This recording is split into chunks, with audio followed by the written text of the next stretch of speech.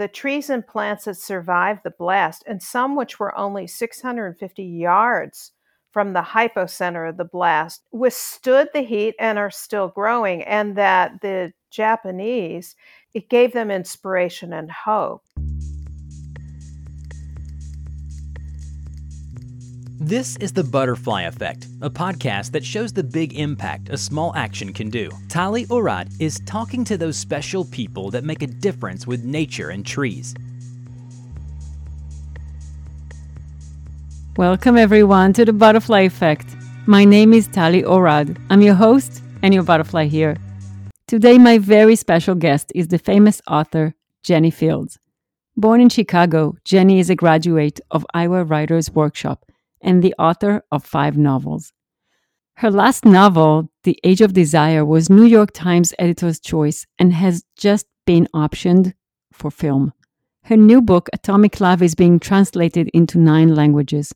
After many years in New York, Jennie now lives in Nashville, Tennessee, with her husband and their sassy dog, Violet Jane, who we hope won't join our discussion. Welcome, Jennie, to The Butterfly Effect.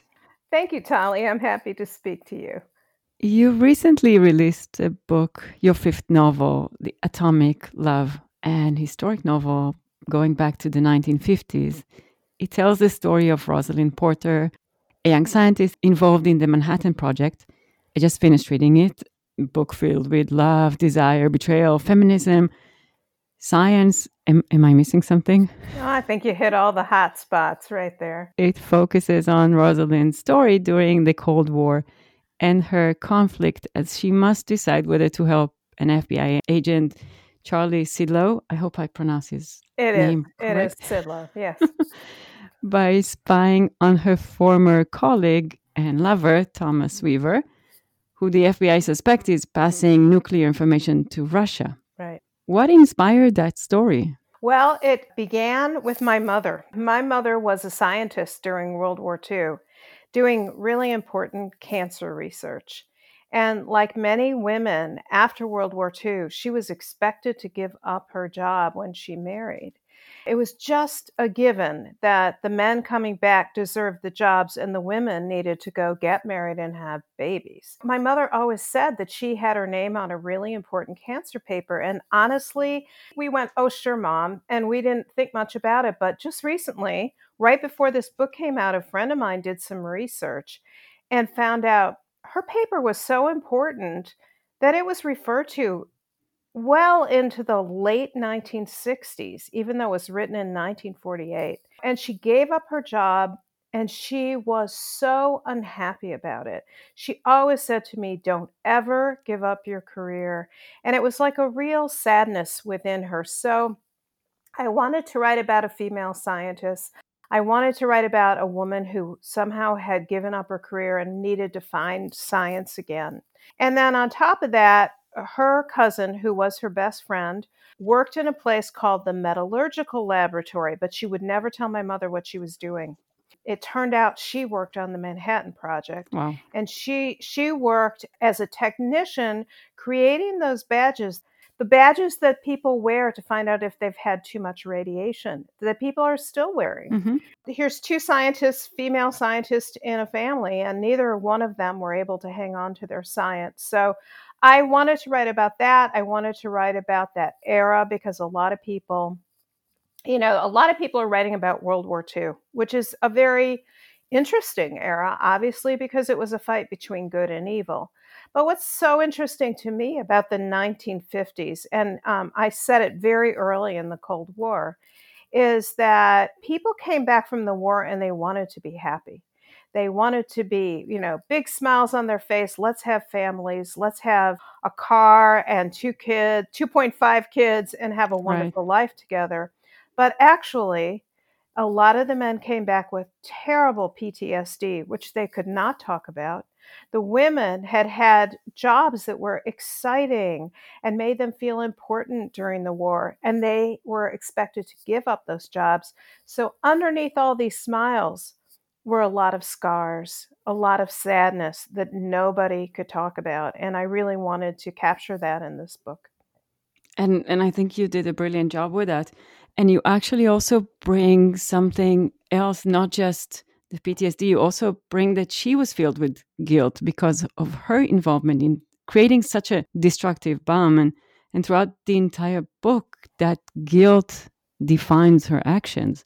Yes, indeed. And what's so interesting, and I think a lot of people don't recognize this, is that 70 of the scientists who worked on the Manhattan Project, they signed a petition called the Szilard Petition, which was sent to Harry S. Truman begging him not to drop the bomb on Japan. And the reason this happened was they worked on the bomb because they thought they were sure the Germans were creating a similar bomb. And if we didn't have one, they'd just take us over. They would just bomb us out of existence. Mm-hmm. So they felt it had to be done, but they hoped it would just be a deterrent that they could say, we've got one too, you can't bomb us. So a lot of the people who worked on it never imagined it would be used.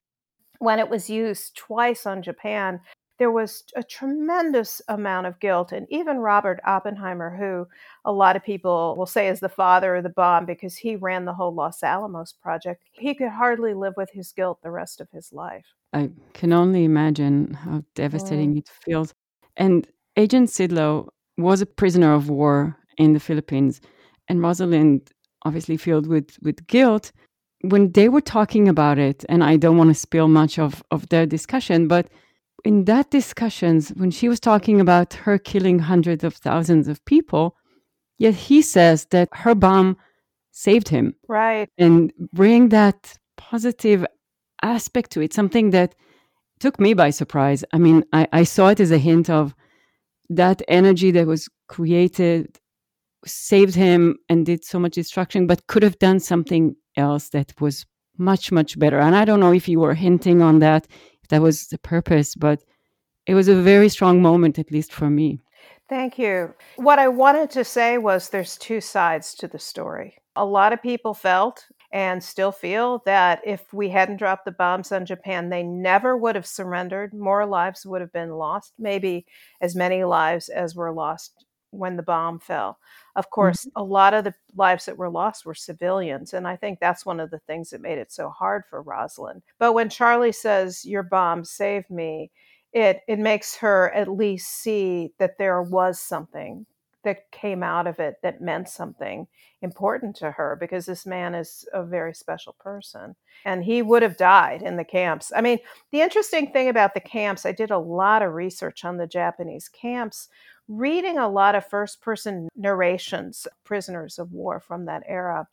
A lot of people don't realize that while the Germans had signed the Geneva Convention and had to treat their prisoners in a very specific way, even though they were unkind and people were certainly injured and not treated well, compared to the Japanese, they treated them better because the Japanese never signed the Geneva Convention. They could do whatever they want. They could torture their prisoners. And the Japanese concept was, it's better to die than to surrender, which is one of the reasons that they believed they needed to drop the bomb, I guess, because they thought these people will never surrender. They were already in terrible shape by the time the bombs dropped. My character, Charlie, gets the brunt of that. He carries that pain with him wherever he goes, including the fact he's lost the use of one of his hands. You mentioned doing a lot of research, and obviously research on the atomic energy. And there was a time that, there's still a time that considering replacing fossil fuel with atomic energy. And this is what Rosalind was thinking she was working towards, and not obviously a weapon that will kill hundreds and millions of people if we're not careful. Right. The whole concept of nuclear fission was that you could create an endless amount of energy, which they believed at the time was clean energy. Of course, the issue has become, what do you do with the remaining used nuclear material? And that has become kind of a a big negative of nuclear energy. And there's also the fear that there will be accidents, there will be problems like there were at Chernobyl. She believed in a future that could be endlessly fueled by nuclear energy. And even then, they knew that fossil fuel was going to either run out, or they didn't really understand climate change yet, but they knew that it was dirty. They knew, for instance, that London was foggy all the time because of the coal dust, Mhm. which caused that kind of horrible fog. The EIA, the US Energy Information Administration, states that nuclear power reactors do not produce direct carbon dioxide emissions. Unlike fossil fuel power plants, nuclear reactors do not produce air pollution or carbon dioxide while operating. You mentioned the Szilard petition back in 1945, signed by the scientists involved, or at least some of them. There is a small group of scientists, even today, that still do not see nuclear energy as the solution. It's more expensive to build, it takes many years to build, obviously, compared to renewable energy solutions like wind, water, solar. And of course, there is the issue of it being weaponized, as you shared in your book. I think that a lot of people who are looking for answers still think that there are possibilities with maybe nuclear fusion as opposed to fission, which would be cleaner. And there are still nuclear plants that are functioning.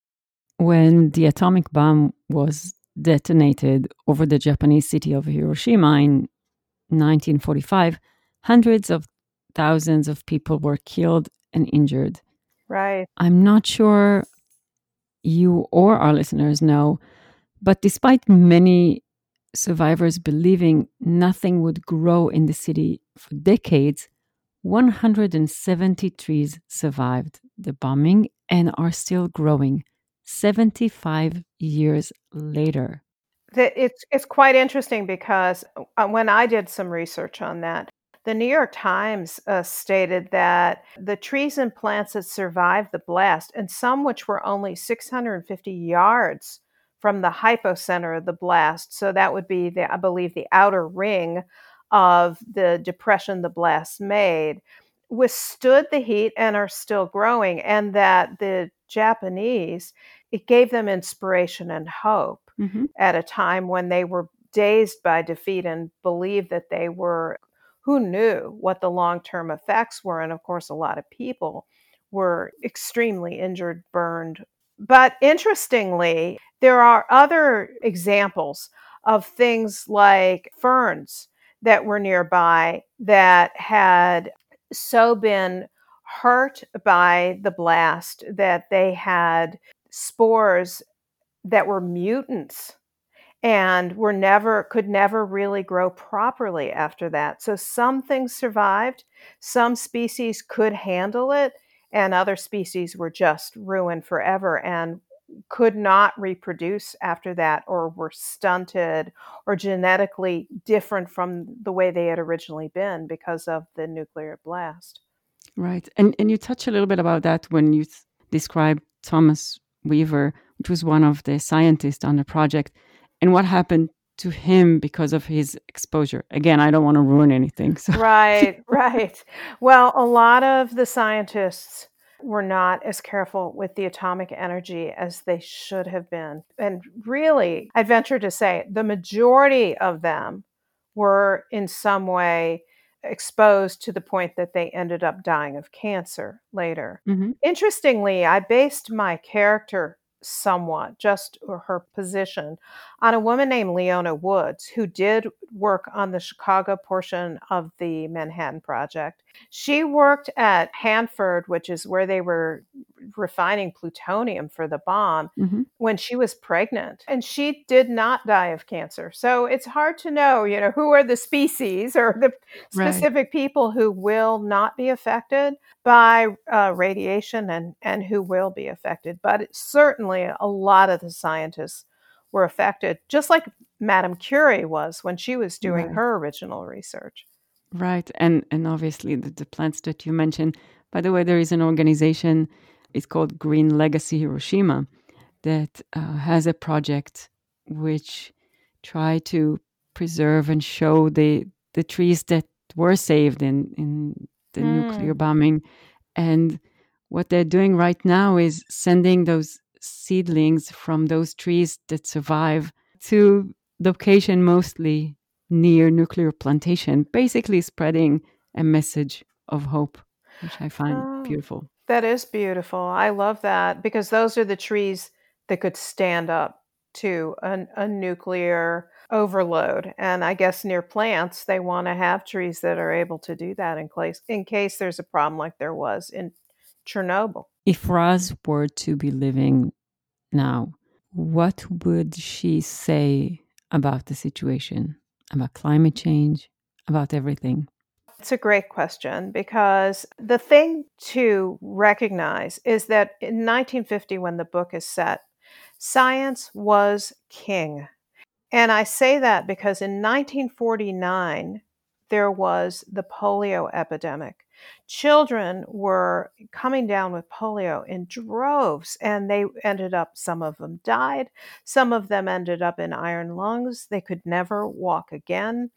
And in 1949, Jonas Salk invented the first polio vaccine.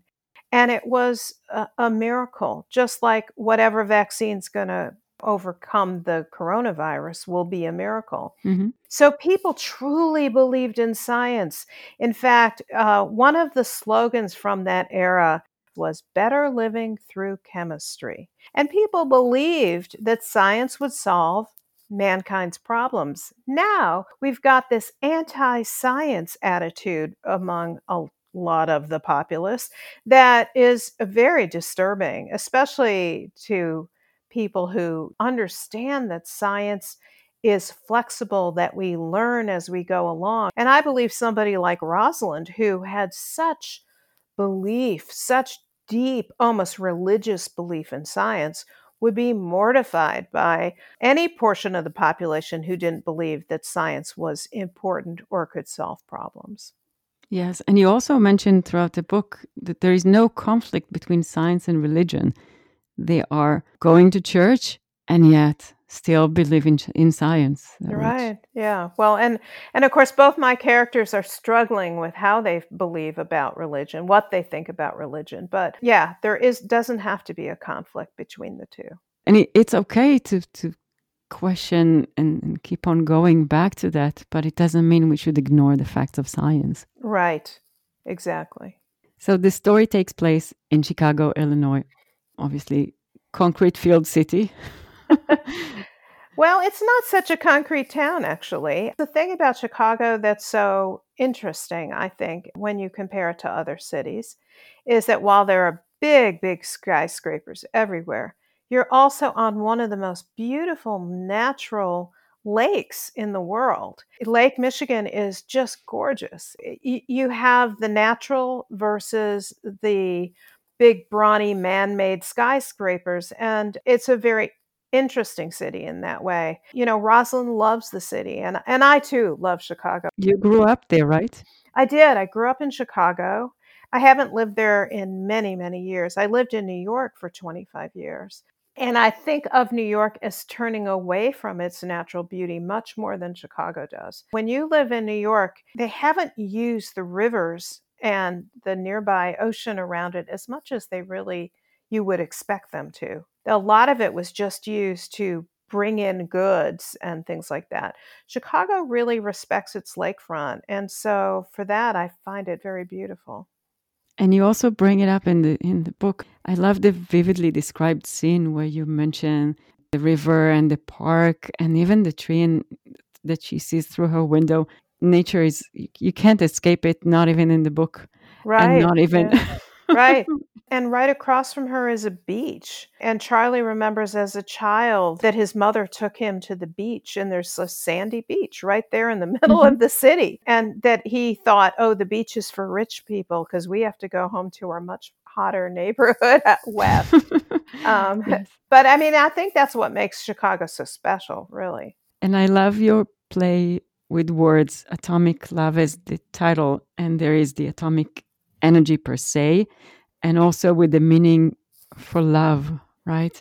You even Right, bring it the definition for an atom twice in the book. right. Obviously, will not spoil it, but One of the things I wanted to write about was about two birds with broken wings, people who have been injured in life who come together and help heal each other. And I think in a lot of ways, I ended up with three people with broken wings, mhm, including Weaver. And, my feeling about love is yes, it's something that makes you happy and it's a nice thing. But when love is the right love, it's something that heals you, that makes you more whole.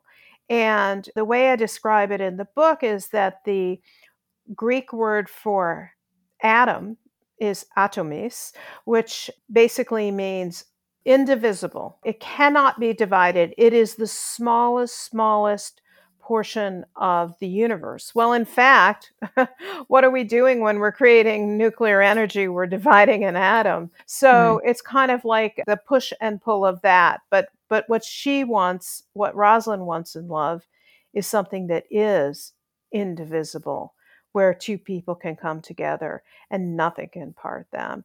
And it's a romantic concept, but it's a nice concept when you find the person who truly can help heal you. You don't want to be apart. You don't want to be divided.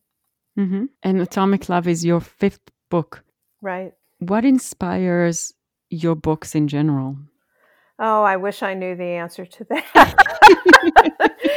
Each one is different, and I'm just not one of those people who has a formula. And I certainly never outline my books before I write them, or I would be bored out of my mind. I go on a journey with my characters. I try to understand them, and I try to see where they take me. So, what I try to do is I give my characters an insoluble problem and I allow them to solve it for me. In this case, the problem was that, Rosalind is approached to spy on this man she once loved by Hmm. a man who is a very different kind of man. And she needs to make a lot of moral and ethical decisions that could not just change her life, but change the life of the world, and just a bigger issue.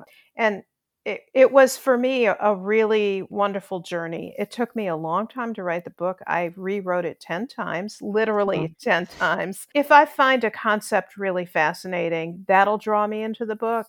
Right now, I'm doing some research to write a book set during the early civil rights era. As I do my research, I learn more about what I want to say, what the point will be, and who my characters are going to be.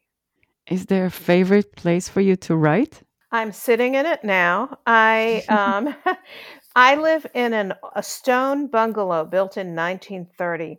In that era, they didn't have air conditioning, and it is just stinking hot in the summertime here. And so, this room that I'm in, which is quite a large room, was the sleeping porch. And it has 12 windows and a glass door. Everybody in the family would sleep on the sleeping porch. There would be sometimes 6 beds out here, Wow. and they would open all the windows so there'd be a cross draft. It would be like sleeping outside, only you've got a roof over your head, you've got screens to keep the bugs out. It's really a fantastic room because it's filled with light, and I see green all around me. There's trees and they're waving in the breeze. Sometimes hummingbirds come by. So it's a really special place to write. And I don't sit at a desk. I may be the only writer who doesn't. I sit in an armchair with an ottoman with my laptop on my lap, and that's how I write. Looking at the trees. This is Looking at the beautiful. trees, yes, yes, exactly. Do you have a favorite tree? I love maples. I really do. And we had the most beautiful maple in our front yard when we first moved here 15 years ago. Unfortunately, it was almost 100 years old, and the maples around here are dying. We don't really know why. We think they may have just come to the end of their lives. Maybe it's the water table. It's really hard to know, but it started to die. and it started to drop branches, and I couldn't risk that some passerby would be killed by my tree. So Mm. at some point we had to take it down. It was like losing a dear friend. Really broke my heart. Yes, I can relate to that. Right. Th- Thank you so much, Jenny, for opening your heart and sharing with us the behind the scenes of writing Atomic Love. I hope we didn't spoil much for those who have not read it yet. Well, hopefully we'll just have piqued their interest. I hope so. Yes, I hope so too. Thank you. Thank you so much, Tali. I really enjoyed speaking to you. And thank you, everybody, for joining us today. We are all beautiful butterflies, each in his and her individual ways. I wanted to thank you for joining me today in this episode. I really appreciate you coming on this journey with me, and I hope to see you next time. And remember, it only takes a small action to make a big difference. Be a butterfly.